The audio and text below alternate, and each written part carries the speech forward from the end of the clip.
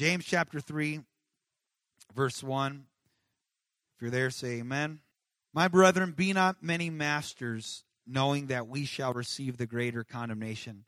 What that verse means is the more people you influence, the greater you will be judged. There's some people that they want to be in charge so bad, but the Bible says you be very careful. If you're ever given a position of influence, you will be judged greater when you stand before God, because you're not just taking care of yourself, you're taking care of others. And so as a pastor, I take this place very serious. Anything I preach, anything I teach, in my involvement in people's lives, I will be judged for it. In verse 2, he goes on to say, in many things, someone say many things. In many things we offend all. We all have the gift to offend people. Not just in one or two areas, but many areas. But if any person does not offend in word, that same person is a perfect man and is able to control or to bridle the whole body. Saying if you have the ability not to offend somebody with your speech, you have the ability to govern the direction of your life. That's amazing. If you could ever get control of this, you can control the course of your life. That's powerful. And so he gives an illustration, a couple of them here. In verse 3, he says, look, we put bits in the horses' mouths. Why do we do that? Not so they have something to chew on, but so they can obey us, and we turn about their whole body. Here's this big, powerful stallion, and you put those bits in its mouth, and you could turn that stallion left or right. You're not stronger than it. You're not more powerful than it. But if you get that in its mouth, you can govern the course of its direction. That's amazing. He goes on to paint the next picture in verse 4. Look at ships and boats as well. As big as they are, as great as they are, and they're pushed about with these strong, powerful winds in the sails. But the direction of them is determined by a small helm in the back of that ship. And whoever's at the steering wheel of that ship, by turning that wheel, gets to determine whether or not that ship is going to go to the right or if it's going to go to the left. That person isn't way more than the ship. They're not more powerful than the ship. But when they have control of that, they determine the direction that ship goes. And then he says, that is what your tongue is like in verse 5. Your tongue is so small. It's one of the smallest parts of your body. And yet it has a big mouth. It boasts great things. Look how great a matter a little fire kindleth. A little spark in a dry area can cause a massive forest fire. And he says, your tongue is a fire. It's a world of iniquity. That's what your tongue like is among with the rest of your body.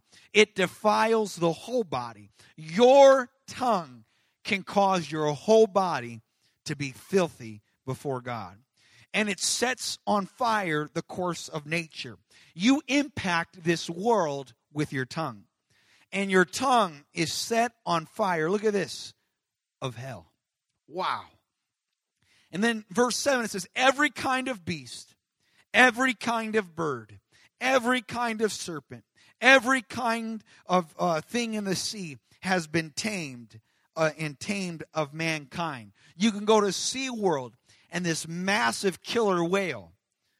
They trained it to jump out of that water. They trained these dolphins to go certain directions and to jump certain heights. Anyone ever been to one of those sea shows, those water shows? It's pretty remarkable to see. Here's an animal we cannot communicate with our own language, but we have the capacity to influence and train them to leap out of the water, to do flips. It's incredible. You go to zoos and you watch what they do with birds, and they blow this little whistle a certain amount of times, and this great horned owl flies out, or this homing pigeon comes out. It's amazing what we are able to tame and control in nature. And in verse 8 it says, but your tongue. Someone say, my tongue. My tongue. Nobody has ever tamed it before. My tongue is unruly. My tongue is not just unruly, it's not just evil, it's an out of control evil. My tongue is filled with deadly poison. And with that same tongue, it says, we bless God, who's our Father. And with that same tongue, we curse people. And these people are made in the image of God. This same tongue in verse 10, from your same mouth comes forth blessing and cursing. Listen up, church. That is not the way it ought to be. When you look at a fountain in verse 11, does that fountain from that same place, does it bring forth sweet water and bitter? No, the fountain is either sweet or the fountain is either bitter. Can the fig tree, my brethren, bear olive berries, or either a vine figs? Can an apple tree produce oranges, or an orange tree produce apples? No, it's very basic understanding. And so it is, we are the fountain. And this fountain does not have the purpose or the intention of God to produce cursing and blessing. This fountain, you and I, we are not supposed to have waters of evil and waters of purity. God wants us to have one source flowing through this fountain of our life. Does that make sense to somebody here today? Let's ask God to talk to us for these next couple of moments. Let's pray. Jesus, we thank you for your word today. We thank you for everyone that's gathered here today. I don't believe it's a coincidence. I don't believe it's an accident. I believe, God, that you have divinely orchestrated this day. And God, I pray we are sensitive, we are obedient, and we surrender and we're given to you. And someone say, in Jesus' name, amen. Turn to your neighbor and say, yield to God. And that's what we're going to talk about. Just for the next couple moments. I'm trying not to be too long. But I want to preach to you about yielding to God. Yielding to God. We just read this portion of Scripture. I love the book of James. It's one of my favorite books in the Bible. It's powerful. It's profound. It's short, and yet it's direct. It's just like, I don't got much time, so I'm just going to bring it. I'm going to cut all the fat. I'm going to sharpen the edge, and just so I can be as direct as I can. That's what the book of James is. It is such a direct blow. It just boom right at you. Same thing with when you read 1st and 2nd Peter and 1st, 2nd, 3rd John and Jude. Those guys, they just didn't have much time. It was like a TED Talk. They had to cut off everything just so they have their 5 minutes to be as direct as they can. That's what the book of James is alike, and it's very challenging. If you ever feel like you're doing pretty good, read through the book of James and get ready for some conviction, or get ready to be challenged, and not in a bad way to make you feel like you're some inferior punk, but to let you know that God is trying to help you and bring you to a place that you currently are not, or an area you can improve in. And in James chapter 3, these first 12 verses, it talks about our tongue, the power of speech, the power of words. And our mouth is so capable of destruction, and our mouth is so capable of construction. We can do some constructive things, and we can do some horrendous things with our mouth. Our mouth is completely out of control. We do good every so often, and we'll do good for a season. But when push comes to shove and you're put under the pressure and irritability creeps in and things don't go your way and somebody just doesn't know when to leave you alone, or whatever it is, whatever the cause, whatever the purpose, after a while, your mouth just kind of tells on you. It lashes out, and that fire goes forth out of your mouth, not really to refine or to help the hearer, but to consume the hearer so they can feel what you are feeling inside. And so he talks about this tongue, this speech that we have no control of. And he says, don't be too hard on yourself. Realize it's a worldwide epidemic. Everybody is born with the same problem. Everyone is born in the same dilemma. We all have no control of our speech. But he says there are lessons to learn from nature itself and from society itself to see that, you know what, there are some improvements to be made or that are available for this out-of-control thing, this tongue that is not just destructive audibly, but it is destructive internally to us. It destroys our soul. It says our soul is set on fire of hell by our tongue. We can go to hell because of our tongue. It can get you in a lot of trouble. More than just losing your job because you told your boss off. More than just losing your job because you yelled at a customer. You can lose your soul with your tongue. And so that should cause all of us here to be careful. And it's not just what you say, it's also what you type. Because what you type comes from you and it counts as something you've said. You should be very careful what you text to somebody. You should be very careful what you post on social media. And it may not, it may not be seen by everybody, or it may be seen by everyone, which makes it even as dangerous, where a conversation face-to-face is by one person. But when you post something on social media, everybody sees it. And even if you delete it, it's still archived out there in the digital world, and it can be resurfaced at any point that company wants to bring it back for whatever purposes. You give them ownership of your speech to use it for you or against you. That's why you have the right to remain silent. Anything you say, type, or post can be used for you or against you. We should take pause and consideration with what we do with this mouth, with this speech. And so it says there are some things we can learn from, so we aren't so reckless with our tongue and so reckless with our social media and so reckless with our words. There are some things that can be done, because we can look at nature and we have realized these uncontrollable, these untamable, powerful beasts of nature have been tamed with effort, have been tamed with approach and technique. And they have found a way to put a bridle in the mouth of a horse and begin to control the direction of it. They have found a way to cut down a large timber and to construct these big masts and these sheets called sails, where the wind can thrust this 2-ton, 3-ton, 10-ton ship into a certain direction. But yet, instead of it just moving recklessly, there's some things that can be put into place to control the direction of this massive ship. And there's some things that can be put into our lives if we would be intentional, and if we would be careful, and if we would be open. This reckless life of ours can be brought into control, and it can be set on the right direction, and not on the course of hell, but on the course called heaven. Someone say, praise the Lord. How many want to go that course? That's the direction I want to go. I don't want to wind up in hell. I don't want to burn for eternity. I want to go the course of heaven. In Romans 6:12 and 13, it says, listen up, folks.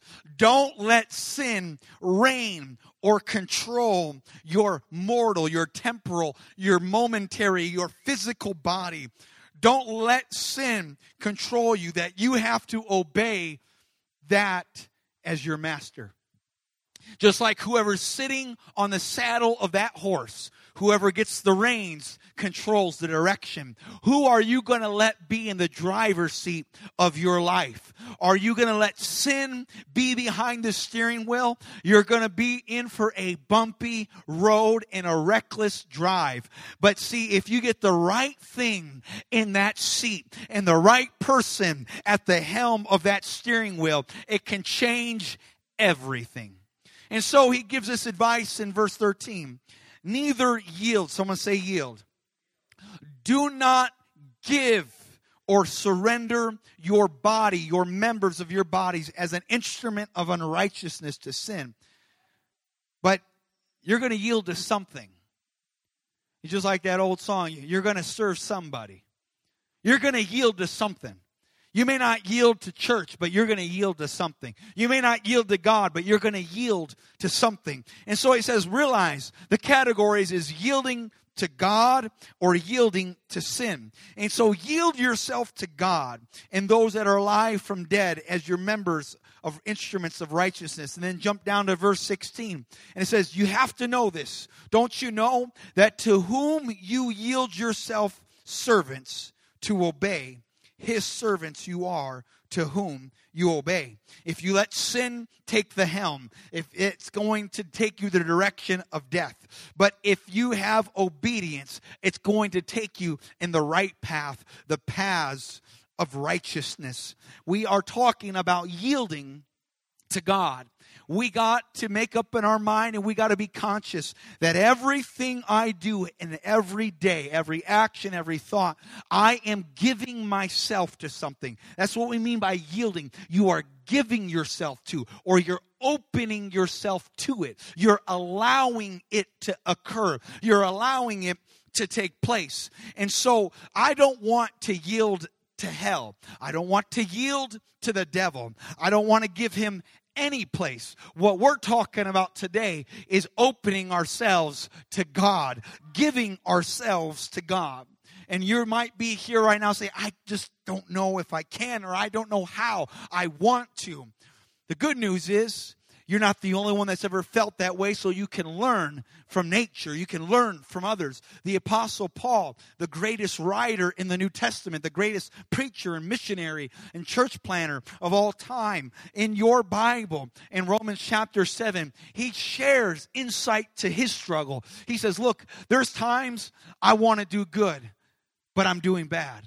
And there's times I don't want to do bad. I want to do good, but I end up falling into that. And there's times I try to fight, these things, but there's this war inside of me. And this tug of war between good and evil. And I'm trying to find a way how to perform that good thing. That's what Romans 7:13 is all about. He says that will to do good I can't find, but I want to find how to perform the will of God. And this is where I'm here at today to help somebody. There is a way to find out how to perform the will of God. There is a way to yield to God where you're given to the things of God and you begin to be in God's service. And so it says in verse 24 of Romans 7, Paul, this man that's so amazing, he says, I have wrestled that battle that you're wrestling with. And here's what he calls himself: O wretched man that I am, who shall deliver me from the body of this death? This scripture, some speculate, the language he uses here is alluding to the image of an ancient Roman torture and what they would do to some of their captives that they could just kill them right off the bat. But what's the fun in that when you can make them really suffer as long as possible? And so there were so many, that's what these torture experts would do. How long can we keep this person alive and conscious and in pain? And so there's many methods. I'm not going to go through all that kind of stuff. But one of the things they would do, it wasn't very painful, but it would become painful over time. And they would tie down a dead body to a living prisoner. Someone that was killed in battle or someone died of disease, they take that decomposing body and they would latch it on to the live prisoner and chain it and tie it down. If you don't like your neighbor, imagine having that for your neighbor. Now you are sitting there with a decaying body attached to you. And what the power of death is that it will attach itself to you. The disease from that body will latch on to you. That infestation in that body will spread into a healthy body. And Paul says, if that's what he really means here of what they speculate, he's saying, that's how I feel. There's these two natures inside of me. And I want to do good, but I feel like I'm chained down to this decomposing body, to this flesh that is just spreading sin inside of me. And here's the picture, if it is what this is speaking about, is that you will become what you are exposed to. You will become what you are yielding yourself to. Or you could simply put it this way: what you're given to is what you'll be living soon. What you're given to is what you'll be living soon. Whatever you spend your time exposing yourself to, you'll soon be that. You'll soon let it play out in your life. You don't get the disease of that dead person and all of a sudden now you're decomposing instantaneously because that body's on you. But over time, exposed to it long enough, it will latch itself onto you and you will become that very thing that is attached to you. We're talking about yielding to God. We must be ever careful what we yield ourselves to or what we give ourselves to. What you give yourselves to has to do with what you give your eyes to and what you give your ears to and what you give your time to and what you give your attention to and what you surround yourself with. You have to be aware of your surroundings at all times. You got to be conscious of environments that you walk in at all times, because if not careful, you are oblivious to the fact that you are connected to a dead, decomposing body, and spiritually speaking, and that spirit will latch on to you. That spirit will get itself into you, and you find yourself now decomposing. You find yourself falling apart. But I just looked at a group of people here that we all say we don't want to go the course of hell. We want to be on the course of heaven. We want to get to that place. Amen? Let's clap our hands to the Lord.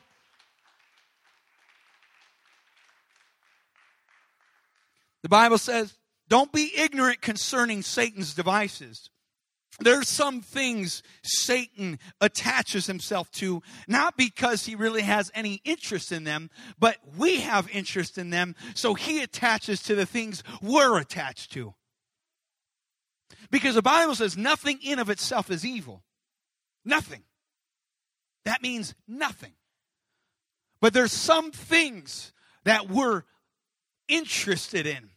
And the enemy sees the interest of us. And he says, how can I use what they're interested in against them? And so that's why we got to be, what would be some things in your mind right now that you would see society interested in right now? It doesn't take rocket science. It's pretty much digital age, right? It's pretty much music, movies, sports, video games. Am I making sense, or I just seem like the odd duck here right now? It's just common. That is what we are interested in. That's what compels us. That's what grips our attention. So the enemy knows that. There's nothing evil in of themselves. But see, he says, what can I do through these things, these devices? How can I utilize these devices so I can latch on to that person? So I can get this decomposing nature of sin onto them if they stay around this and connected to this long enough. And so it also says in the Bible, give no place to the devil. And so it's imperative that we find out, where are the places of the devil? Where are the entry points that the devil is trying to find a foot in my life? And so what I'm going to do, I will be diligent about those places, and I will be diligent about those devices, and I'm going to get control of those areas so that wretched man doesn't attach on to me. This is maybe, you think this is a silly example, but I'm just going to give it anyways because I'm a silly kind of guy. But I have a friend, believe it or not, and he just posted this on social media 3 days ago, and it was and he's in Ohio, and he's a great guy, all this kind of stuff, and he's pretty diligent about what he allows his family, his kids to watch, and he's got filters and all this kind of stuff, and so he's pretty intentional. And so he was letting his child watch YouTube Kids, and so thinking like, oh, it's YouTube Kids, so nothing bad can be on there, right? And so while his child's watching this, they get in the vehicle and they're driving later. And he hears this like choking sound and this punching sound, and he turns and looks, and then he hears it again. And he turns and looks, and it's his child choking itself and hitting itself, and he's like, "Stop it!" And the child just keeps doing it. And so this is true. This just happened just a couple days ago. He says, "What are you doing?" And without missing a beat, the child says, "I was watching YouTube Kids, and the big bad wolf was showing me how to do this." and choking themselves and hitting themselves. And so he just made that radical step and says, you know what, I'm just done with that. And that can sound stupid to anyone else. And I'm not telling you how to run and govern your life, but what I'm saying is you have to be intentional about devices, and you have to be intentional about places, because the enemy sees what you allow in your home and in your family. And you'd be a fool to think that the enemy would not try to utilize some venue in your home that you don't think is a big deal when you are the one giving the time to it. And so when we sit there, and if you're in your home and you got the big screen and you're linked into Netflix and you're linked into Hulu and you're linked into satellite or whatever it is, you got to understand the enemy, he is going to find your time, your passion, your attention, and he's going to chain himself to you so he can try to transfer something. I'm not saying because you watch some violent movie you're going to go out and kill somebody. That's not the point I'm making at all. But for us to think that what we give our time and place to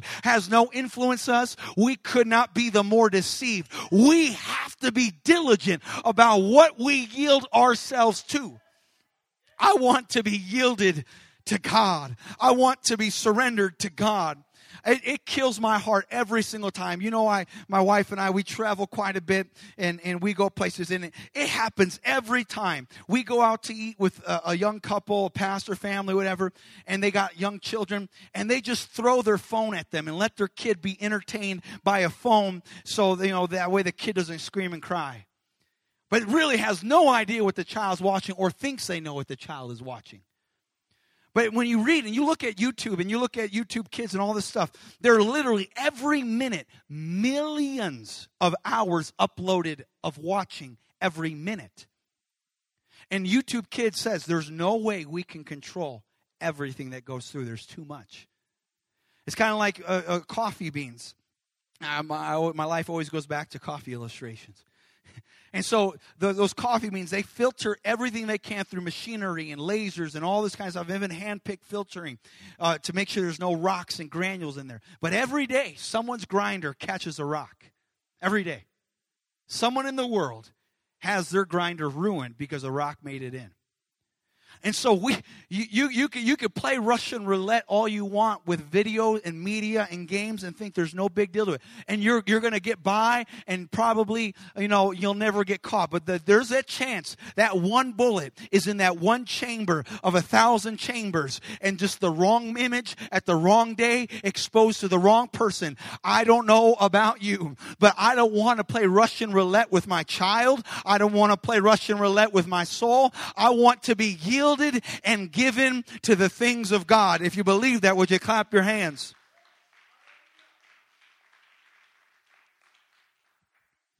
This is not a media sermon, though I did take a media pause there. It's just to let us know. And the reason why I address it so many times is because where we live today. It's where we live today. And we got to keep consciously putting it at the forefront of our mind, knowing that when we sit there, we're opening up the portal and gate to our soul. When you let your child, if you just throw your phone at your child to subdue them and to just get them all calm and quiet, you got to be very careful, because you are opening a channel to your child. And I do not want to open up the wrong channel to my child. In Ephesians chapter 4, verse 19 through 24, it says, who being past feeling have given themselves over unto lasciviousness. People yield themselves to sin. In verse 20 it says, but that's not how we learn as Christians. As Christians, we don't learn to give ourselves to this world. It says in verse 21, if so that ye have heard of him and have been taught by him as a truth that's in Jesus, that we put off concerning the former conversation. That means behavior. We put off the former behavior of the old man. And that's what God has called us to do as Christians. That's the truth in Christ, is that we take off the old man, The things we used to yield ourselves, the things we were chained with, the things we were bound to. We wore those all the time. But he says, take those off.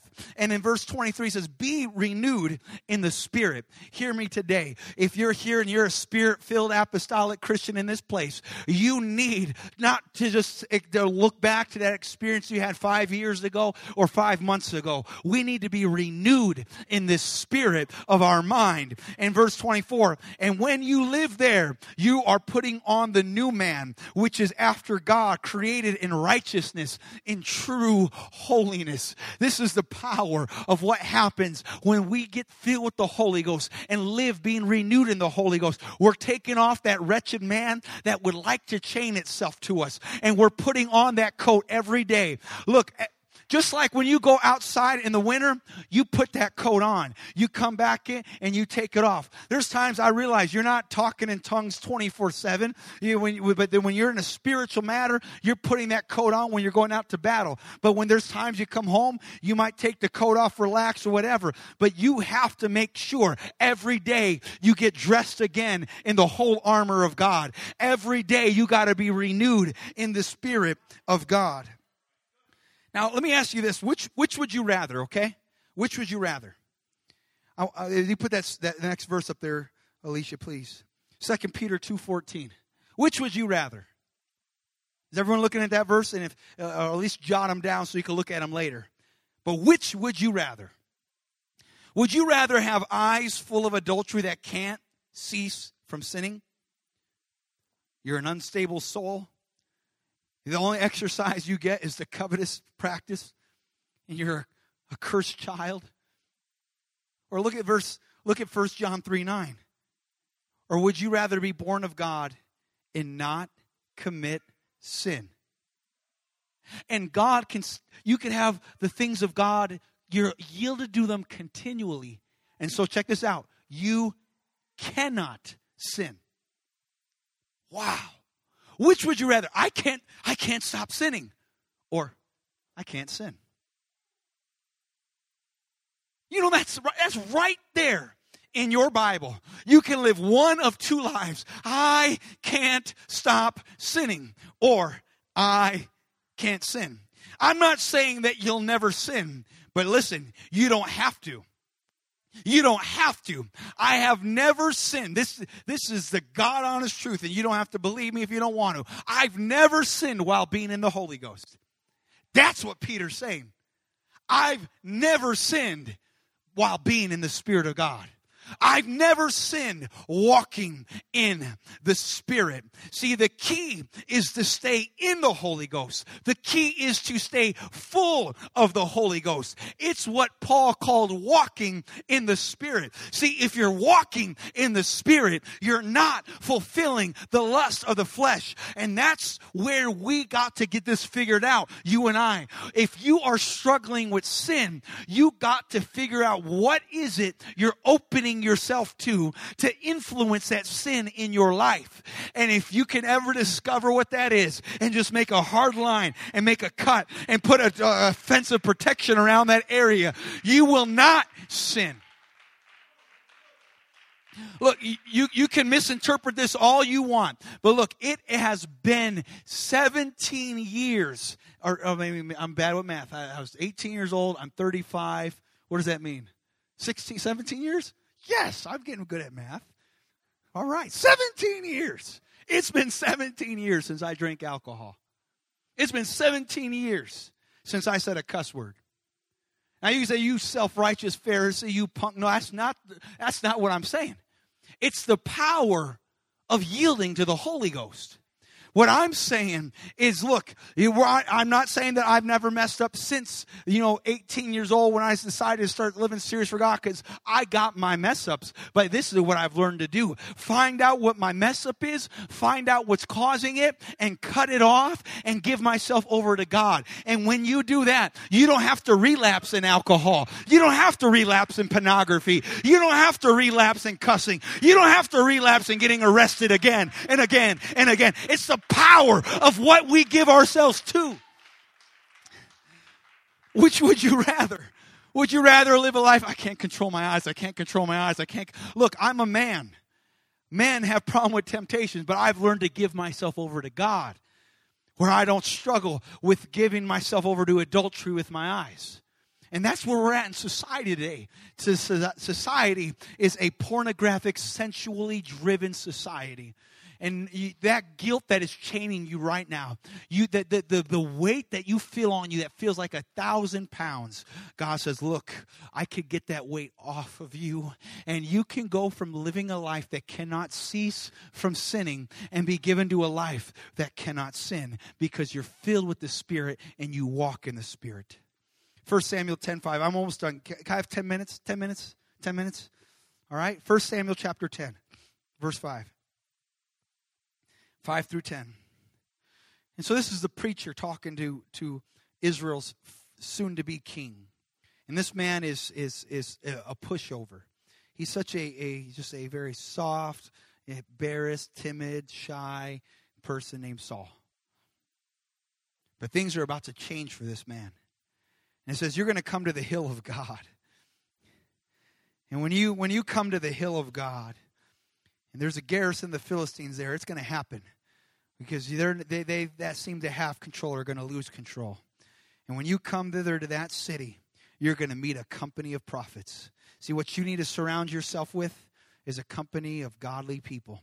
Stop surrounding yourself with people that are not wanting to live godly. That's where your problem. You don't change your environment. You don't change your surroundings, and you wonder why you keep struggling. You got to change it. And it says, these people, they'll be coming to you with a psaltery, a tabret, a pipe, a harp. They'll have a guitar. They'll have a piano. They'll have a drum set. They'll have mic. They have all these instruments, and then they'll have some prophecy. They'll have some preaching. Now, what kind of environment does that sound like? Sounds like church. You're going to go to the hill of God, smack dab where the Philistines have control, but things are about to change. When you go into that place where the devil and the enemy thinks it has control, but when you set up a place where there's going to be some music and there's going to be some singing and there's going to be some inspired speaking called preaching, and they start prophesying to the wind, when that happens, look at verse 6. The Spirit of the Lord will come upon you, and you which used to be a listener of the Spirit, you're going to be a proclaimer of the Spirit. You'll start prophesying with them. You'll start preaching with them. See, when you first come to church, you don't know what to do, you feel uncomfortable, but you just keep coming to the place, the hill of God, and you surround yourself with the people of God. Pretty soon you'll start singing. Pretty soon you'll start preaching. Pretty soon you'll start rejoicing. It's the power of what you yield yourself to. And the Bible says, look at this, I love it. Verse 6, you will be turned into another person. You'll be a completely different person. You're struggling with whatever it is right now, whether you're bound by fear, whether you're bound by drugs, whether you're bound by hatred, whether you're bound by gossip, whether you're bound with cursing, whatever it is that your vice is. I'm telling you, you get to the hill of God with the people of God and worship in the house of God. The Spirit of God will move upon you and you'll become another person. And verse 7 says, and there'll be signs that follow. There'll be signs that follow. And when these signs follow you, you can start doing some things you've never done before because God's with you. That's literally what's going on here in this verse here, verse 7. It says, do as occasion serve thee, for God is with thee. The things that you couldn't do before, you can do it now because God is with you. You couldn't say no to the alcohol. You couldn't say no to the promiscuity. You couldn't say no to the drugs. But see, when you got to the house of God and filled with the Spirit of God, all of a sudden you can do things you thought you never could do before. Why? Because it's not I that does it. It is Christ that is in me, the hope of glory. It's the power of the Holy Ghost. And so, he says in verse 8, when you go with me down, or before me at Gilgal, I'll come down unto thee. And we'll offer offerings together and sacrifices together. And you tarry till I come to you and show what you shall do. This is very important. Listen, you come to church and you experience the presence of God and you get filled with the Holy Ghost, your life's changed. But connect yourself to the ministry. Connect yourself to someone to disciple you. Connect yourself to the preacher. Connect yourself to the minister because they'll help you. If you stay, it says tarry, stay around and let them show you what to do. do. The problem is the only time you see the preacher is on Sunday. The only time you let anyone minister to you is on Sunday. No, get them with you. Terry, hang out 7 days. Try to do something more in those 7 days that week with someone else and let them show you what you need to do. Verse 9, and at that day, God gave him another heart, and those signs came to pass that day. And everyone in verse 10 began to wonder, man, is he one of the prophets as well? Because he's now prophesying. In 2 Timothy 1:6, I'm going to hurry up here. 2 Timothy 1:6, you need to stir up the gift of God. If you're here and you got the Holy Ghost, what this is saying, don't let it go stagnant. Don't let it go dormant. Don't let it go dry. Stir things up again. Stir things up. Come on. You've been filled with the Holy Ghost. Stop yielding yourself to the wrong thing. Give yourself to the things of God. Because God didn't give you that spirit of fear you're struggling with as a Christian. God didn't give you that. He gave you power, love, and a sound mind. And so what you need to do is yield yourself to the gift that's inside of you, the Holy Ghost. Stir it up. Stir it up. You need to pray every day. You need to be filled with the Holy Ghost, renewed every day. You need that because other words, you're going to be given to the spirit of fear. And so don't be ashamed, verse 8, of the testimony of God. You guys have nothing to be embarrassed about. I know people might think we're weird because we're vocal, we're loud or emotional, but the truth is, push come to shove, we got nothing to be embarrassed about. Because I was this way worse in the world, making a fool of myself. I'll be a fool for Christ. I'll be emotional. I'll give God 100. I gave the world 100. I'm going to give God 100. And so we go here. Let's go. I'm going to wrap this up.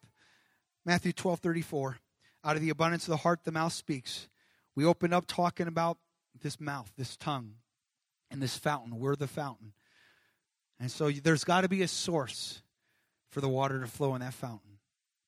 And so when you speak, the life you live, it is reflective of what's the source of your fountain. In John 7:37 through 39, Jesus says, if any man thirst, come to me and drink. And he that believes on me, how many believe in Jesus? Got a lot of believers here. That's awesome. Look at this. If you believe on Jesus, as the scripture said, out of your belly shall. This means this should happen. Out of your belly should flow rivers of living water. Remember, you're the fountain. And so if you're a believer in Jesus, he wants there to be a fountain that flows from your belly out of the abundance of your mouth. Okay? What is he talking about? Verse 39. He's talking about the Spirit. Those that believe on him should receive. It doesn't mean they received it because they believe. It says they should receive because they believe. But the Holy Ghost wasn't yet given because Jesus was not yet glorified. I mean, no one's ever been filled with the Holy Ghost until Jesus resurrected from the dead. Okay? And so let's fast forward to the original church. Acts chapter 19, verse 1 through 6. This is the last portion of Scripture for those that are timing me and that are very fearful that I'll go 2 hours. And it came to pass that while Apollos was at Corinth, Paul passed through the coast that comes to Ephesus. What does he find? He finds believers. Okay? He finds disciples. And in verse 2, here's the question he asked the disciples. Have you received the Holy Ghost, catch this, since you believe? I know you believe, but have you received the Holy Ghost since you believed? You cannot miss that. But so many people do. And so they said, just kind of maybe what some of you might be thinking. What you talking about, Willis? I not heard there be any Holy Ghost. The Holy Ghost? What are you talking about? What do you mean have I received the Holy Ghost since I believed? And so verse 3, they say this. How were you baptized? And they say, oh, well, we're Baptist. You know, John the Baptist. So that's how we grew up. And he's like, oh, okay, cool. Oh, I get it. So he says, let's rewind. Let's talk back a little bit. And so he starts talking about baptism in verse 4. And after this Bible study, and he's talking about Jesus Christ concerning baptism, in verse 5, the Baptists from the John group, they heard this, and look, they were rebaptized how? In the name of the Lord Jesus. They were baptized before. But they said, you know what? I like what you're preaching about. I want to give myself to that. And so they got rebaptized. And what happened when they got rebaptized? Paul prays for them, and the Holy Ghost moves upon them, and they begin to speak with tongues and prophesy. They gave themselves over to this truth. And that day they were born again. And that very day they did something they never done before. God used them that fast in the gifts of the Spirit. That fast. They have to wait 20 years. But in 20 seconds after receiving the Holy Ghost, they begin to prophesy. Wow. That's how fast God can start working in your life. You don't have to be in this church 20 years before you can be used to God. The moment you get filled with the Holy Ghost, baptized in Jesus' name, God is ready for the gifts to work through you. Let's stand together. I'm happy you're exposed to the presence of God. But listen very carefully. You have to yield yourself to the presence of God. And the longer you expose yourself, the easier it is to yield. This is why you shouldn't be so quick to leave. If I could ever encourage you, don't leave just because I'm done preaching. Don't leave just because I'm done preaching. Service ain't over. This is your time to open up to God. This is your time to be saturated in the presence of God. The presence of God can be absorbed. Moses hung out in the Mount of God for 80 days. And when he came back down, he was glowing. He was radiating with the glory of God.